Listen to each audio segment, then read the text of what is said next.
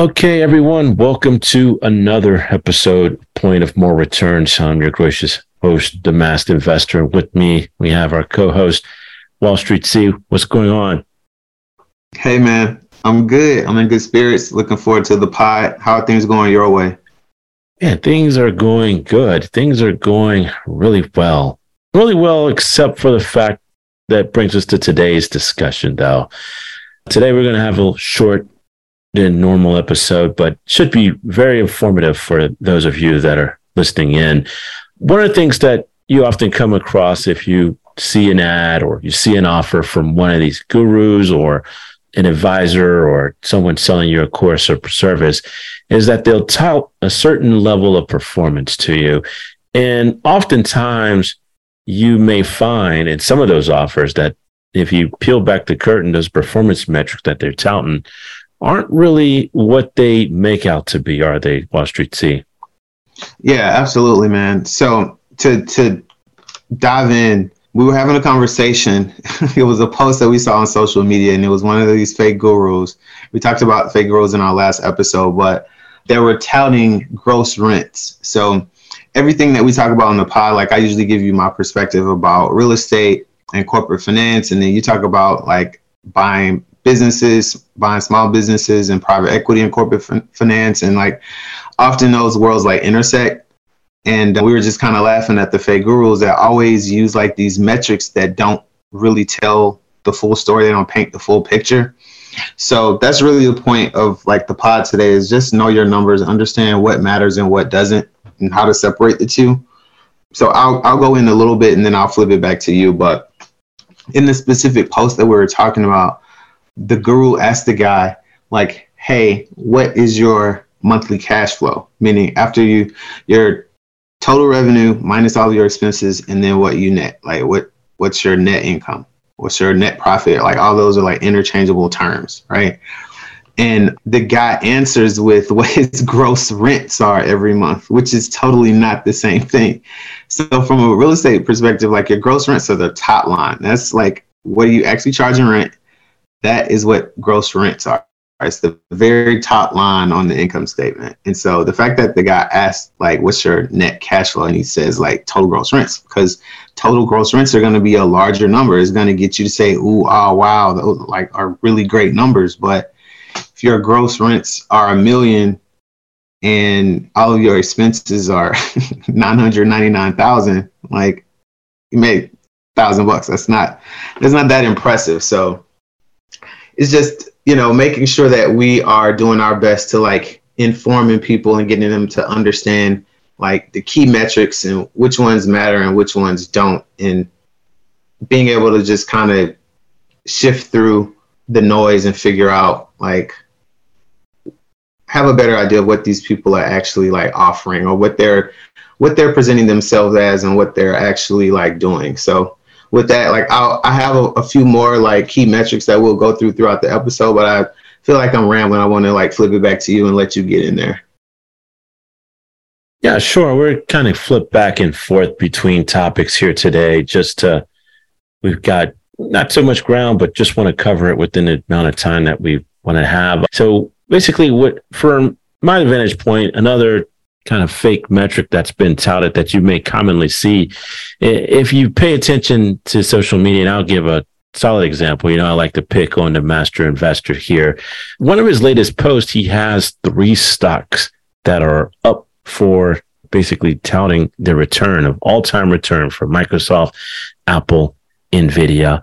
Now, those who may have listened to his show a couple of times, I'm sure you've heard him tout these stocks at times.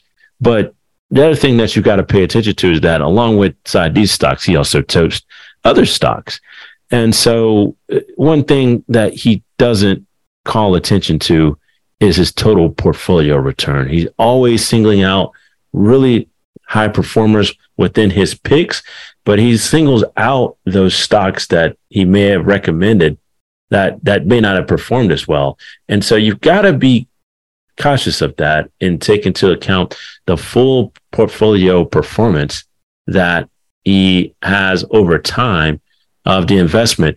The other thing that he's not touting is the entry point, the exit point. He gets on his show and he gives some recommendations for entries. But I've noticed, at least from, the short bit that I paid attention to, he doesn't really give you a time to actually get out of the investment. And as we know, your entry point, your exit point are crucial parts of what constitute your investment return. So just some things that you've got to pay attention to when looking at these gurus is that they kind of do a sleight of hand where they want to point you towards one metric while directing you and keeping you from looking at the total of what's going on in the background. And so be wise, be cognizant, and we'll flip it back to you, C. Yeah, thank you for that. So some of the other metrics, like another term, we keep saying metrics, but you may hear someone mention KPIs, like key performance indicators, like KPIs. You'll hear that a lot. So NOI, that's another one in real estate, it's net operating income. Essentially, like, especially in the commercial world with real estate, like NOI is a key metric, as well as cap rate. And then definitely like your property value or your market value. So what that NOI, like that net operating income is you have the gross rents and then you have all of your operating expenses. So think of everything it takes to like maintain the property from an operating perspective. So do not include your debt service, meaning like your mortgage or the loan that you're paying back. And then whatever is left from those operating expenses is what serves as the net operating income. So that's like a key metric. Another one you'll hear is DSCR or DSCR loan, like debt service coverage ratio.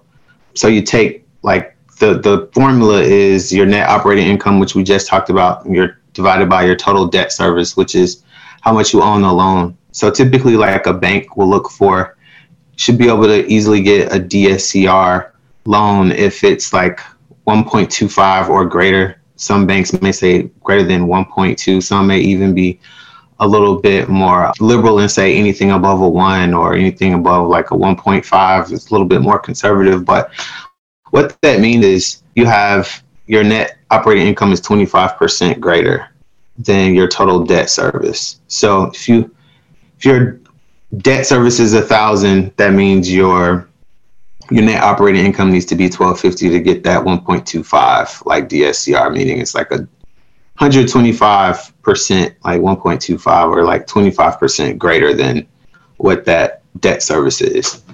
So in terms of cap rate, like moving on, because these are all like related, if you're talking about bank loans or just overall performance of like your investment portfolio, speaking on from a real estate perspective, like a healthy cap rate is, in the market, generally you can get, if you invest in the index on average, like historically anywhere between 6 and 8% maybe. So anything above that is going to be a pretty healthy return, because if not, you can just go get index funds, right? And not have to stress and be a landlord and look for deals. You can just, get that same return and sleep well at night type thing and just invest for the next 30 years. So anything above that is like pretty healthy.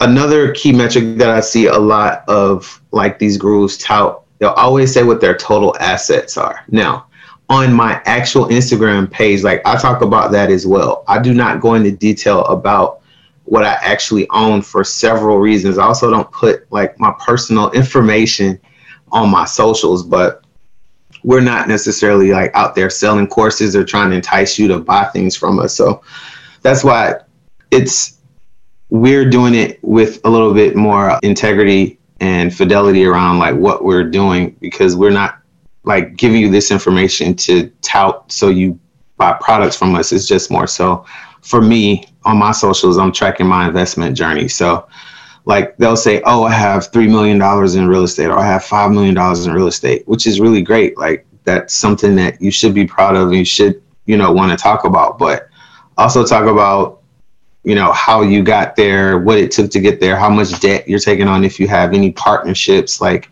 what's the equity split with that? Is it all of like that, all 3 million, like your assets? Those are the things that these gurus never highlight. It's like, they only tell you the good. They don't tell you like the truth, right? They tell you half of the story, not the full thing. And it's really important to get the full picture, because then you can kind of formulate like your strategy and what you need to do and just have a better understanding of investing as a whole. So the AUM, like assets under management, or like your total assets, or, oh, my portfolio is worth 3 million. Like, that's great. But again, it's like, well, how much debt do you have? Because if you have a 3 million portfolio and you're leveraged like to the tilt, then you have no equity. And I'm just speaking in generals, because if you do a traditional bank loan, they usually want you to do like 20% down pay. So you do have some type of equity going into it. But I'm just highlighting that because, again, I see a lot of the gurus like highlight like, oh, I have $10 million worth of property. And it's like,